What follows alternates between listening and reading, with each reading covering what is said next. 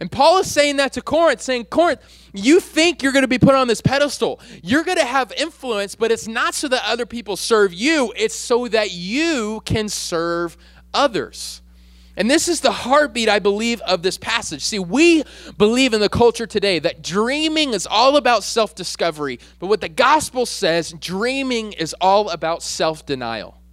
It's not about discovering who you're great. No, it's discovering how you can put yourself aside to make much of other people.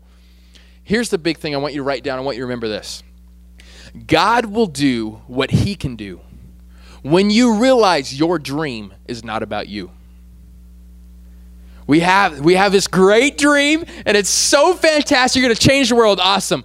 God will provide miraculous works when you finally get to the point of realizing, wow, God, you will do what only you can do. The moment I realize this dream is not about me.